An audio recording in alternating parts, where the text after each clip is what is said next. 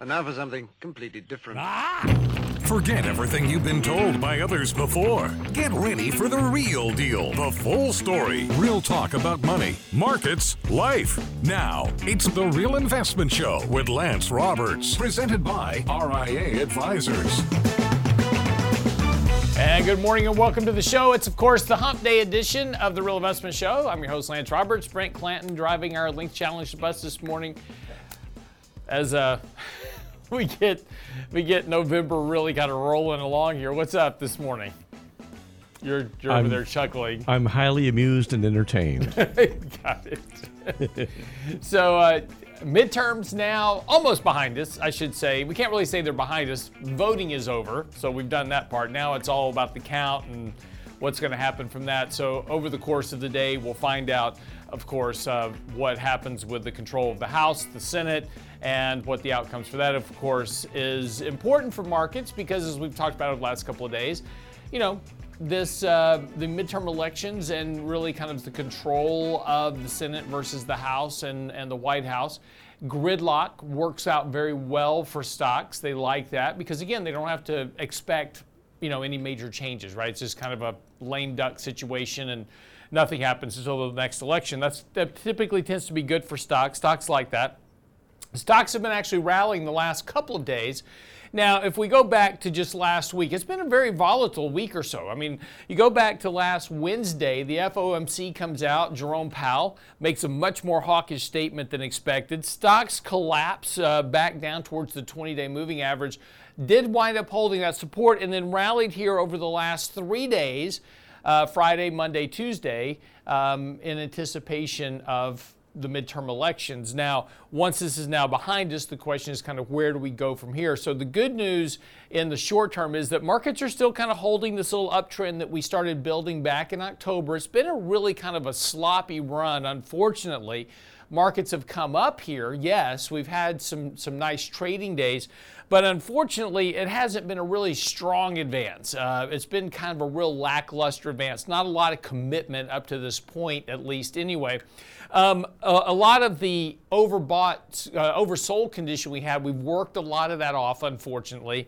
And the MACD signal, which is that kind of that primary buy signal indicator that we watch to determine, you know, when to increase or reduce exposure in portfolios, that's really started to kind of peter out here as well. So again, it hasn't been a real commitment of traders to the markets as we start to go into the end of the year. Now, having said that, there are still a couple of reasons to be optimistic here over the next month and a half as we go into the end of the year. The reason, first of all, just historically, midterm elections, whether or not you're in a recession, whether or not it's who controls what, stocks tend to perform better following the midterm election going into the end of the year. So stocks typically get a little bit of a rally from here.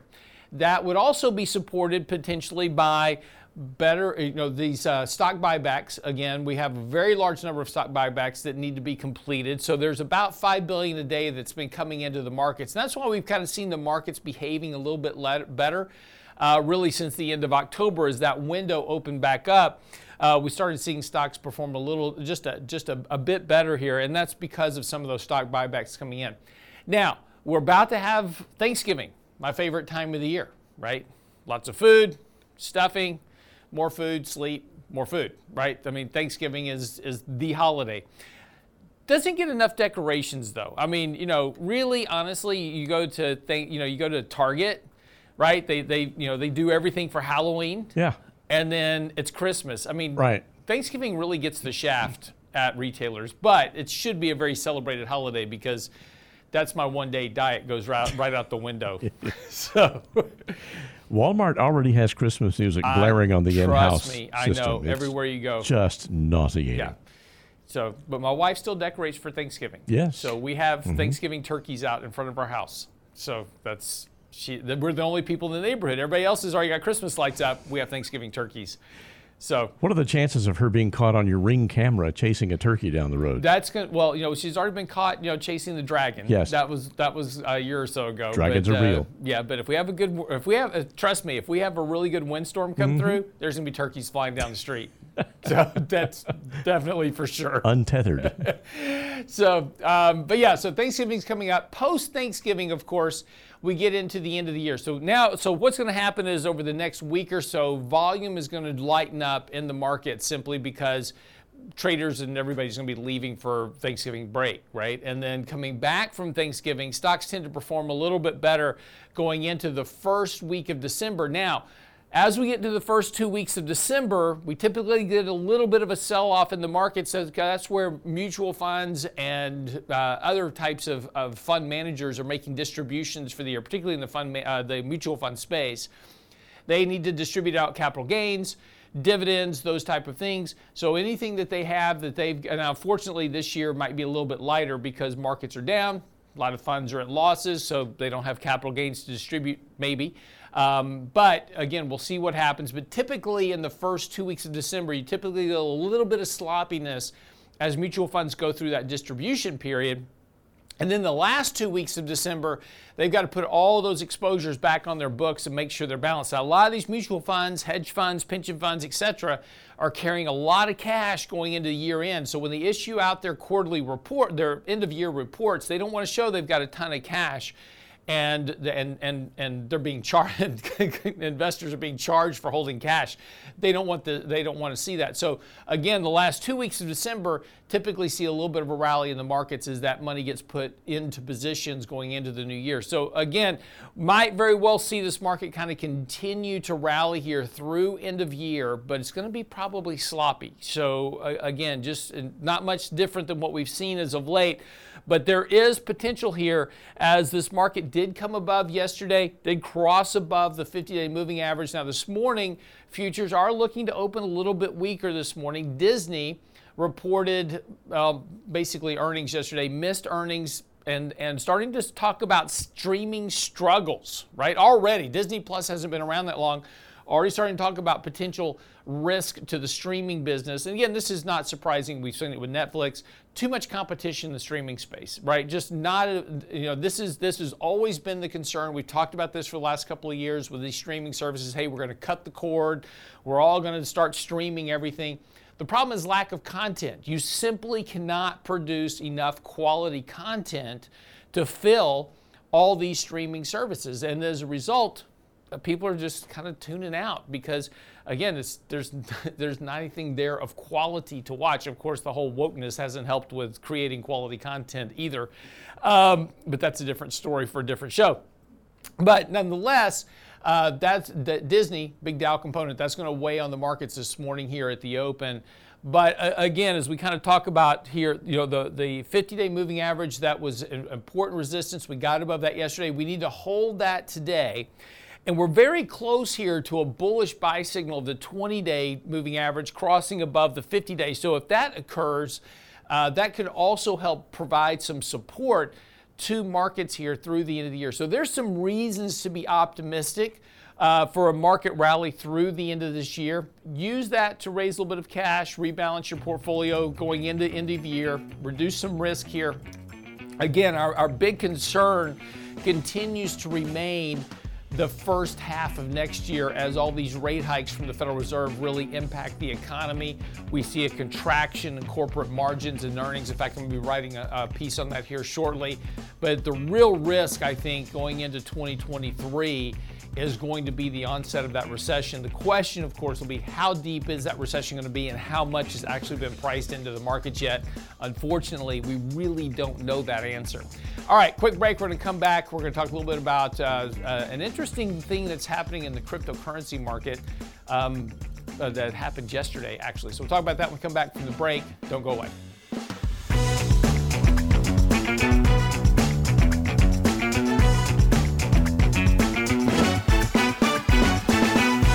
Get daily investment news you can use, delivered at the speed of the internet at realinvestmentadvice.com. The end of the year is fast approaching. What will the new year bring? Join Richard Rosso, Danny Ratliff, and Lance Roberts for our year-end economic review special event, Tuesday, November 15th. How to address higher taxes in the new year. Should you delay your retirement in 2023? What will the midterm elections mean for markets? Register now at realinvestmentadvice.com for our year-end year-end Economic Review special event with Ratliff, Rosso, and Roberts.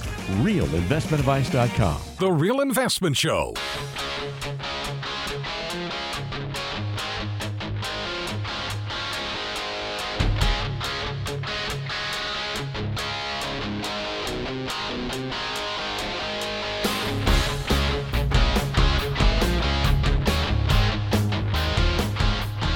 Welcome back to the show this morning.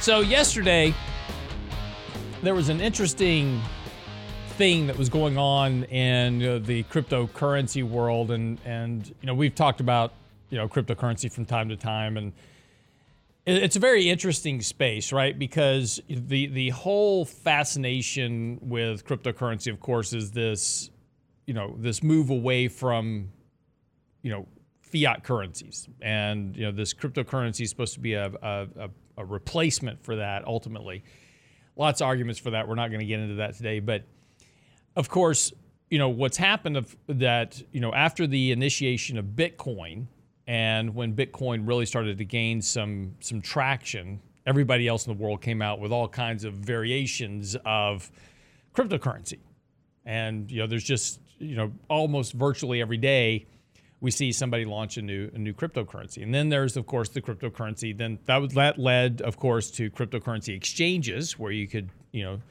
create these. And there's been a lot of wealth created, through these different ventures as the people that create these ventures, sell their coins or, execute the transactions, etc.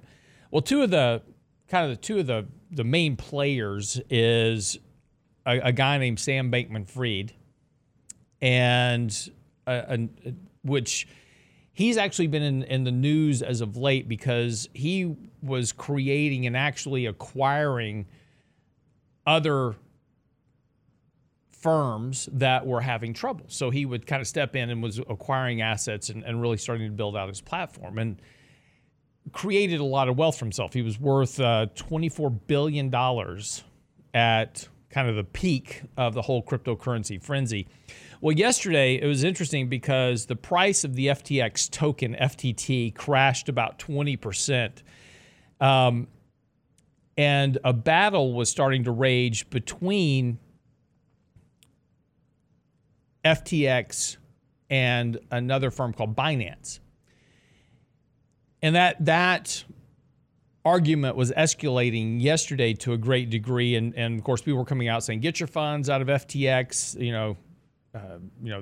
It's going to crash. It's all over." And it was even fun. One of our friends of the show, Jim Bianco, who we've interviewed here, he said yesterday, he noted that, as Dylan LeClaire notes, FTX acts like an emerging market central bank, and it's selling its reserves to shore up its bad FTT currency. And this is where it kind of gets interesting, because while Sam Bankman-Fried kind of denied the initial allegations, he said a competitor, this was his quote out yesterday, a competitor is trying to go after us with false rumors. FTX is fine. The assets are fine. FTX has, and this is again Sam Bankman-Fried, FTX has enough to cover all of client holdings. We don't invest client assets, even in treasuries. We have been processing all withdrawals and will continue to do so. Okay, so that was yesterday. And this was all kind of, this fight that was going on between these two billionaires, FTX and, of course, Binance.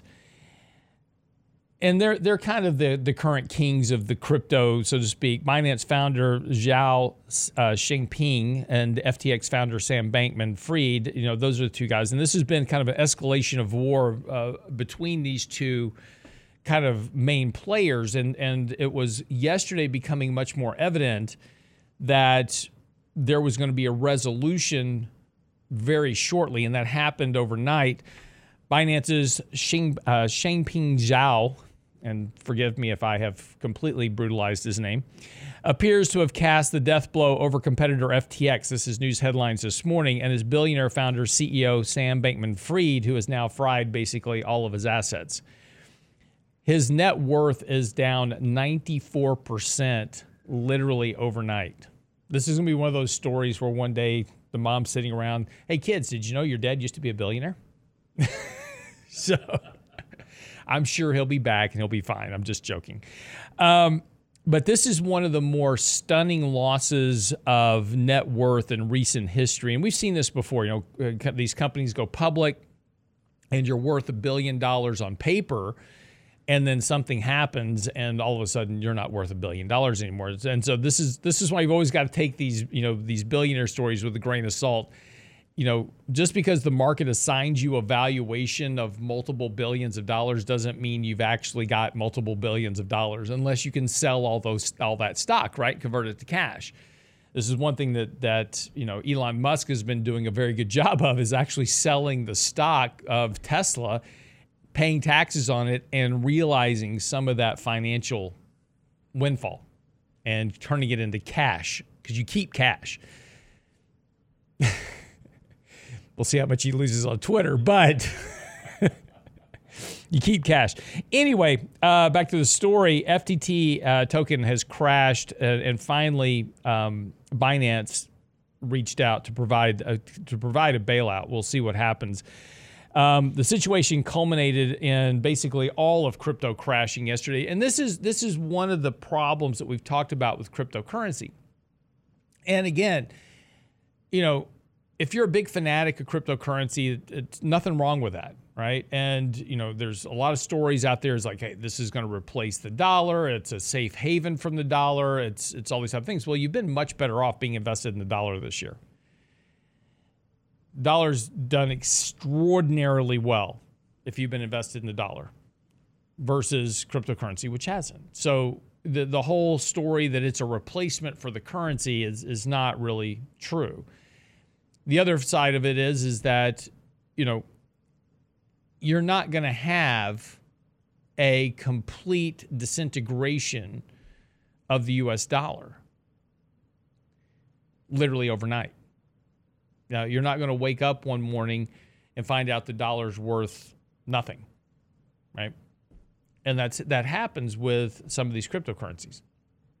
And so this is what keeps it, unfortunately, right now. And look, is there a place for digital currencies in the economy and in the marketplace? Absolutely.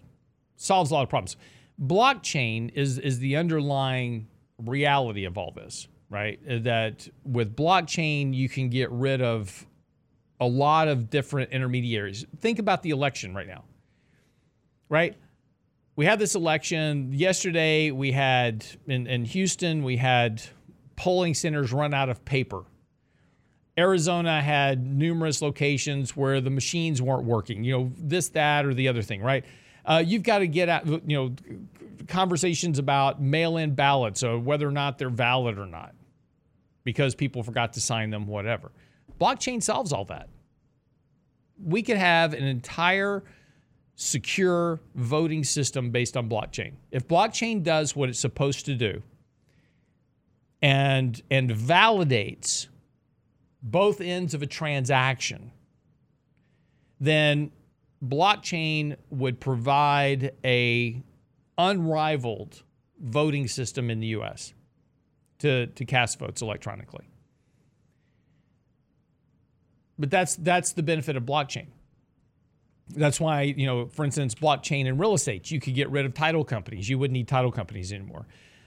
You could bypass banks. Brent and I could do a transaction and validate both ends of a transaction. We wouldn't need a bank involved in the middle, right? So, blockchain provides a tremendous amount of benefit from the ability to validate verified transactions, right? And that's why and then of course the offshoot of that blockchain technology is all these cryptocurrencies. And is there a place for those? Yes. The problem has been, though, is the stability of prices.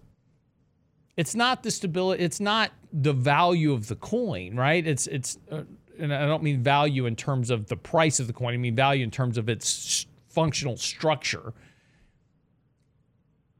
Is there, do digital currencies have a place and will they work in modern society? Absolutely. And we're going to go that way, right? I mean, the move away from hard currency cash in your wallet, even though I'm going to hold some for keepsakes. just so I can show my great-great-grandchildren, here's what $1 looked like one time. But, everything will move towards a digital currency. Why? Because, governments can track it. Right? If it's digital, they can track it. They'll know right where every dollar is, every cent is. You can control how much currency is in a system. You can issue more currency. You can extract currency.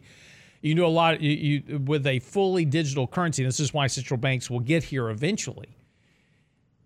And there will be central bank currencies, and that will be the only currency, obviously, at some point. When central banks issue their digital currency, every other currency will have to go away because of the simple reason you have to control the flow of currency for national security reasons. That's why you can't print dollars in your basement. So, but we're going to get there. But the problem right now is, and the reason that the adoption of cryptocurrency has been so slow in terms of operational businesses, etc. And we've seen a few companies try this. The problem is the volatility. And we've talked about this before, is that if I'm a manufacturer and I produce a product and I ship it to Brent, and Brent pays me with cryptocurrency, I don't know what the value may be when I get that currency tomorrow, right? So when it shows up in my account, et cetera, and settles, I might be down 20%, and now I've lost money on whatever I'm producing. And so, the problem with the volatility is keeping stability. And this is why currencies have to be stable, right? Yes, currencies can go up or down in price a little bit on a daily basis. That's fine. They can't be moving 20 or 30 or 40 or 50% in a day, right? That type of volatility makes it very difficult to transact business, and that's one thing that impedes the adoption of digital currencies right now. And it's something that the central banks will have to provide a fix for. Anyway, interesting story though. How to lose $16 billion in a day. Sam Bankman-Fried just showed you how. Be right back after the break.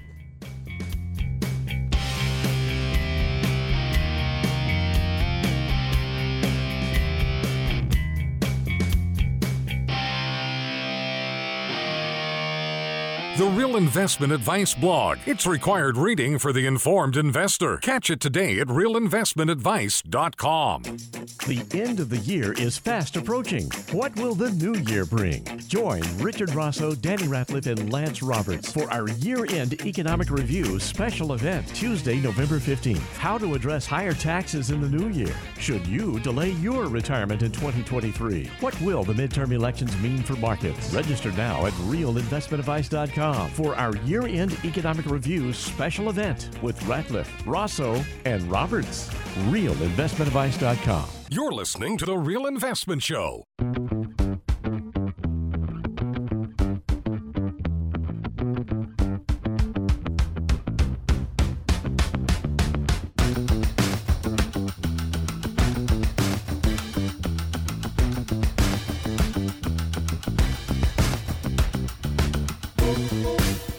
And welcome back to the show this morning. So,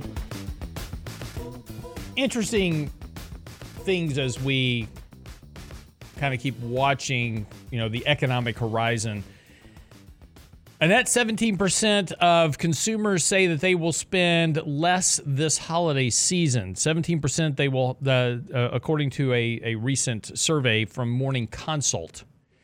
17% of Americans believe they will spend less this year. Many are stressed out over gifts and even the Christmas or Thanksgiving dinner. I will tell you, Thanksgiving dinner is expensive this year. Turkeys are not cheap.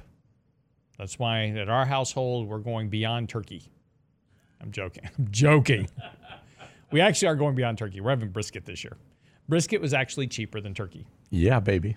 So, plus I'm not a big turkey fan anyway. Nothing says the holidays like smoked brisket. I agree. Some ribs, a little bit of sausage, barbecue sauce. Loving it. Exactly. I don't know, just because Pilgrims were up north where they had Thanksgiving, if Plymouth Rock had been in Galveston, Texas, Thanksgiving would be barbecue. They'd have had brisket. Exactly. That's all we're saying. Food and beverages, 24% spending less on food and beverages, 26% spending less on celebrations, 32% less on gifts, 34% leading to less overall holiday spending. So, this is kind of the, interesting outlook of what's happening economically. Inflation, obviously, the big issue. And we've talked about before that something happened. Now, we just saw quarter 3 GDP come in, and it was 2.6%, right? They'll probably get revised up a little bit over the next month or two. But that was a sharp reversal from the negative GDP growth that we had in the second quarter. But something happened in September and October that suggests that pop in economic growth was probably an anomaly, and part of this has functionally everything to do with inflation, because again, consumers can deal with inflation temporarily when they have some savings in the bank. They can use those. Well, those savings are now gone. And then they can continue to offset inflation with debt. And so credit card debt's been ramping up, but that's actually starting to slow now. The rate of increase in credit card debt is slowing, which means that consumers are most likely starting to curtail purchases, which is what we're seeing in that survey. Starting to spend less. But there's other indicators, of course, that we're now starting to see that contraction in the economy. We've talked about here recently layoffs and what's been going on with terminations of companies, et cetera. Mark Zuckerberg talked about earlier this week that Meta would be laying off some workers.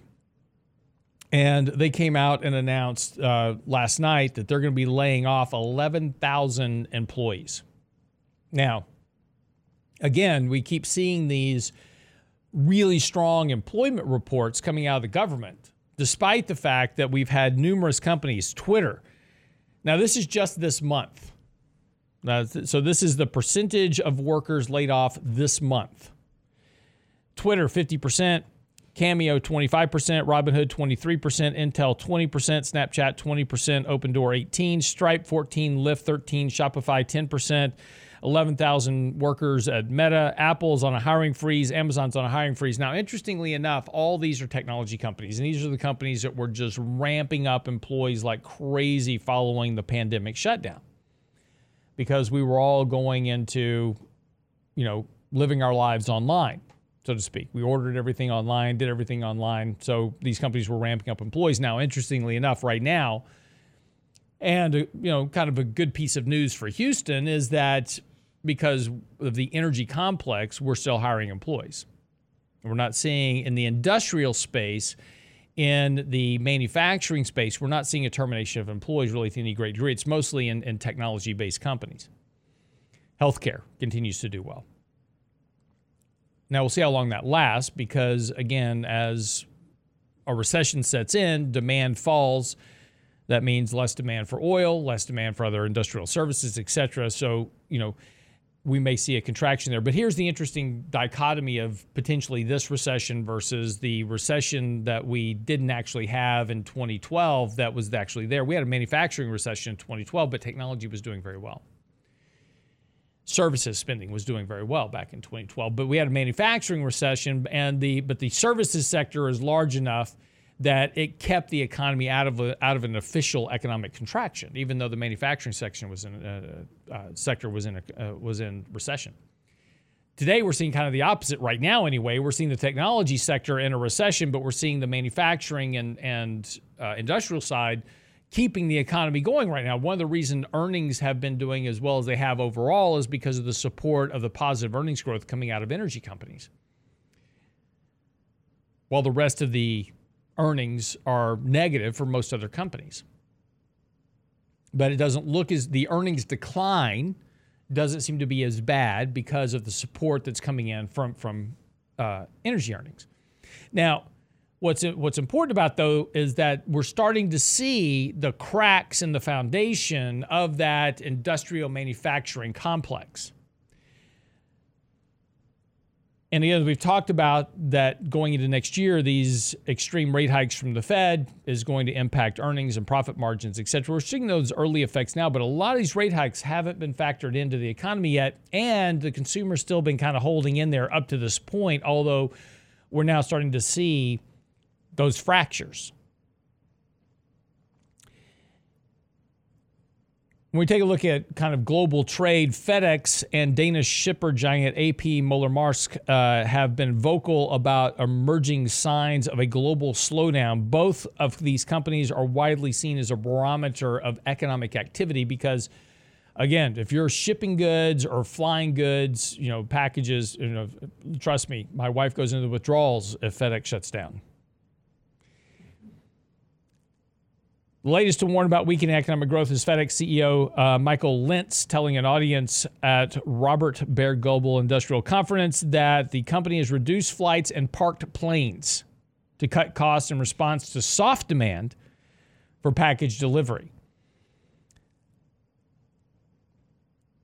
Maersk, which is the world's largest shipping company, I remember over the last couple of years in particular, we had all these supply hangups at ports, et cetera. And if you wanted to rent a container ship, it was costing you the equivalent of 3 Ferraris a day to rent a container ship because costs were just going through. There was no room on ships to ship stuff.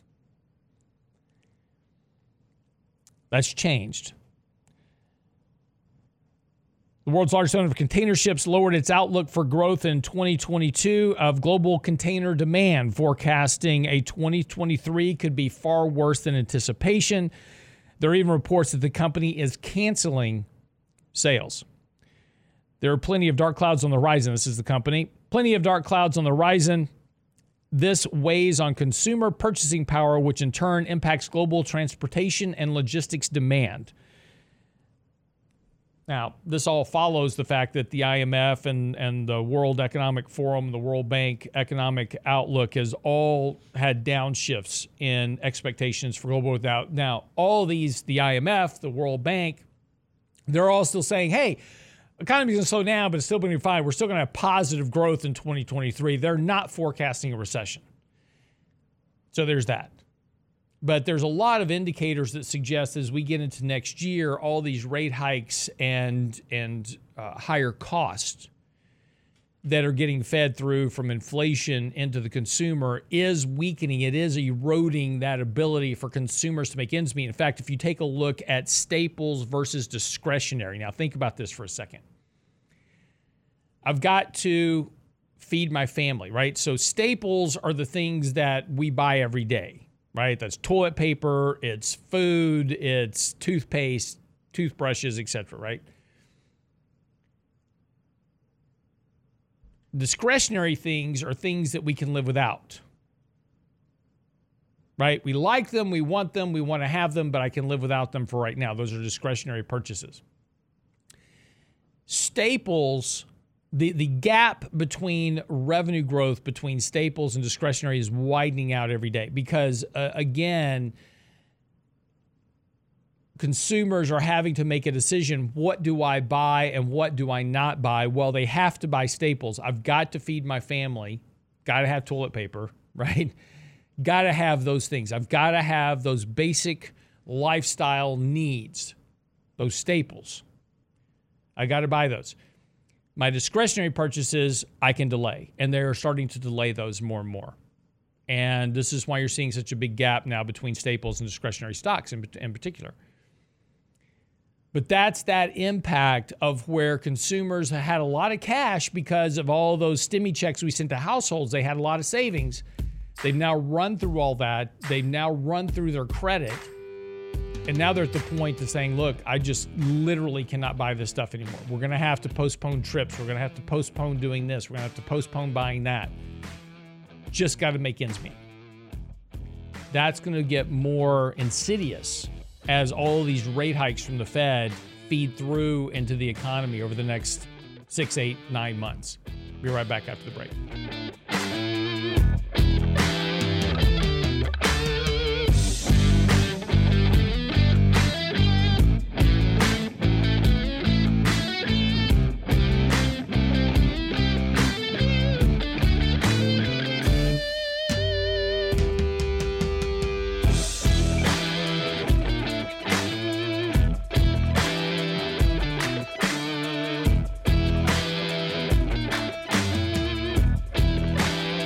Get daily investment news you can use, delivered at the speed of the internet at realinvestmentadvice.com. The end of the year is fast approaching. What will the new year bring? Join Richard Rosso, Danny Ratliff, and Lance Roberts for our year-end economic review special event, Tuesday, November 15th. How to address higher taxes in the new year. Should you delay your retirement in 2023? What will the midterm elections mean for markets? Register now at realinvestmentadvice.com for our year-end economic review special event with Ratliff, Rosso, and Roberts.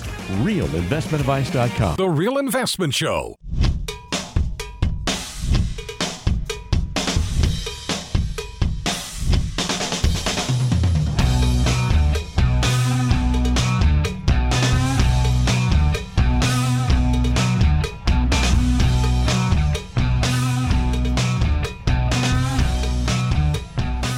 So welcome back to the show this morning. Futures right now down about 100 points on the Dow. That's mostly Disney this morning. S&P and NASDAQ are down slightly this morning. Not anything huge out of the gate. And, of course, after, kind of a 3-day rally here, so to speak, a little bit of a pullback here. Won't be surprising, kind of the post-midterm election kind of run up here.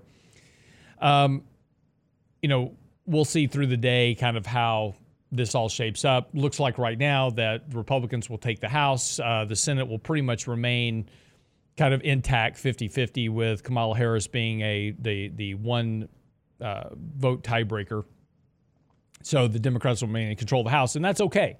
That's basically gridlock. You can't get much done unless you control both houses and the presidency. So, that should likely play out better for the markets, because again, Republicans can't, push through. They don't, the majority they have is going to be razor thin, so they can't override a veto from the president. And the legislation that they try to pass will most likely be knocked down in the Senate, unless, we see Sinema or Manchin flip votes and vote with the conservatives on some particular issue that might bode well for their states. So we'll see how this kind of plays out, but most likely not a lot's going to happen. Good news is no big increases in taxes, no big spending bills will get done. Deficits will, continue. Interestingly enough, we've got coming up right after the first of the year, we've got a debt ceiling that we're going to have to be dealing with. And again, this is one of those items that we kind of just kick down the road, because every time we get to a debt ceiling, it's like, okay, we'll pass a continuing resolution that just provides the funding of our spending plus increase it by 8%. And then we'll deal with the debt ceiling later. And so we just kind of keep kicking the can down the road, and we keep raising the debt ceiling with these continuing resolutions, which keeps continuing to increase the spending, which is why we keep getting further and further into debt. But we don't actually ever deal with the whole budget issue. And this is not likely to change, particularly with the House and the Senate split. There's not going to be any type of budget passed by any stretch of the imagination. So the best thing that we can probably hope for is that they'll just all fold, raise the debt ceiling, and do another continuing resolution, right? Then that's the most likely outcome. Doesn't solve your long-term debt problem by any stretch of the imagination or provide any fiscal sanity to Washington, but that's probably about all they're going to be able to get done that they're going to be able to agree on. The problem with that, of course, is that we continue to increase our debt load. And with interest rates now rising, the amount of money that we spend on interest to service the debt is now at a record level. And we keep spending more and more money to service the debt. So remember, as your tax revenue goes in to the government, they spend it in a kind of an order, right? So mandatory spending gets done first, right? That's mandatory. It's got to be paid. And if it can't be paid by revenue, it's paid for by debt. Everything else is non-mandatory spending or discretionary spending. And that's your defense spending, education, all that type of stuff, right?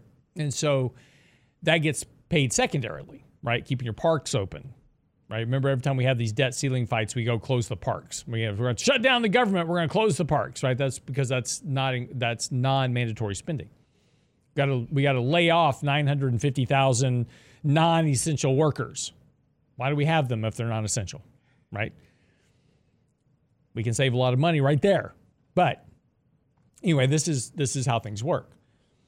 The problem is that it requires right now, because of the increase in interest rates, more than 100 cents on the dollar just to cover mandatory spending, which is Social Security, Medicaid, Medicare, prescription drug benefits, the Affordable Care Act, and interest on the debt. That's your mandatory spending. So basically, welfare and interest on the debt, that is your mandatory spending. Got to get paid.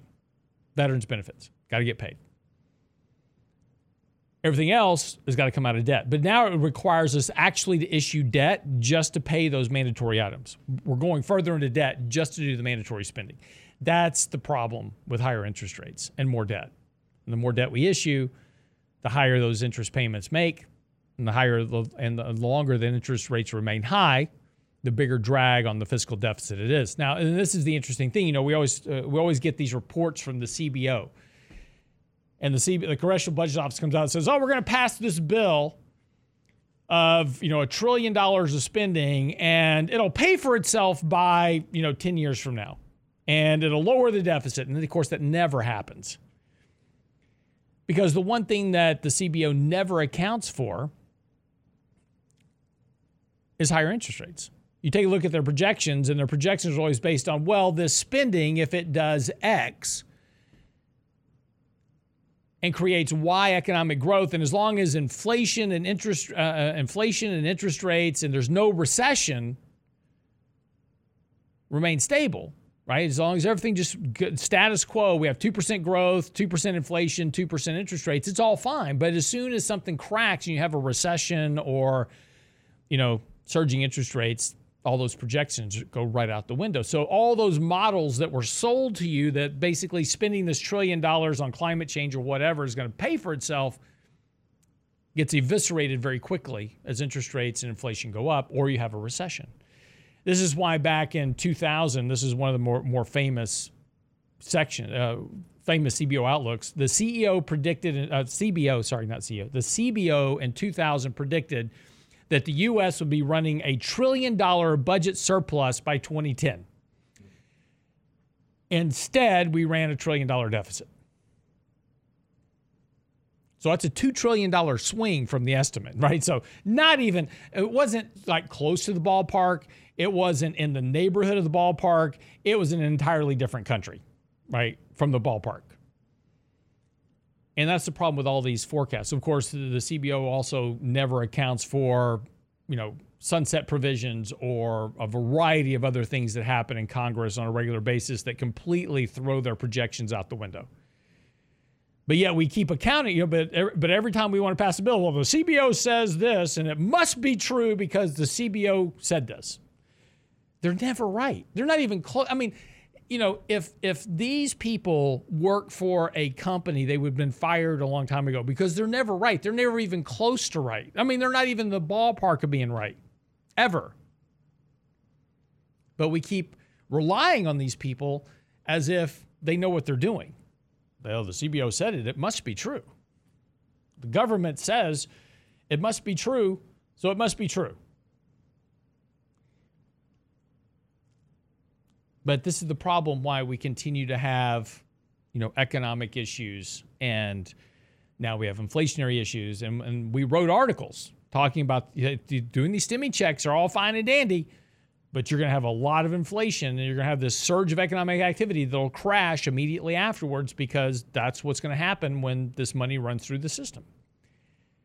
And everybody's like, I don't understand why we have these problems now. We told you, right? This isn't rocket science. It's just basic math. And the fact that the people we elect running government can't figure this out is why we continue to have these problems. And they know. I say they can't figure it out. They know exactly what they're doing. And this is all about buying votes and doing those type of things. But again, this is where you want to be, right? This is, these are the things you need to know, because these things aren't going to change. And as investors and as consumers, we've got to understand what it is that's happening in Washington and understand what those effects are going to be and then manage our risk accordingly. right? Because those things aren't going to change. You know, you can elect all different kinds of people into Washington, and the outcome is always the same. That doesn't change the behaviors. Again, you know, we could elect an entire conservative platform to all three houses, and we're still not going to have a budget, right? We're still going to do continuing resolutions because that's now the easy way to run government. I just spend money, and I don't have to worry about a budget. I just keep doing continuing resolutions. You have all Democrats. It's going to be the same thing, right?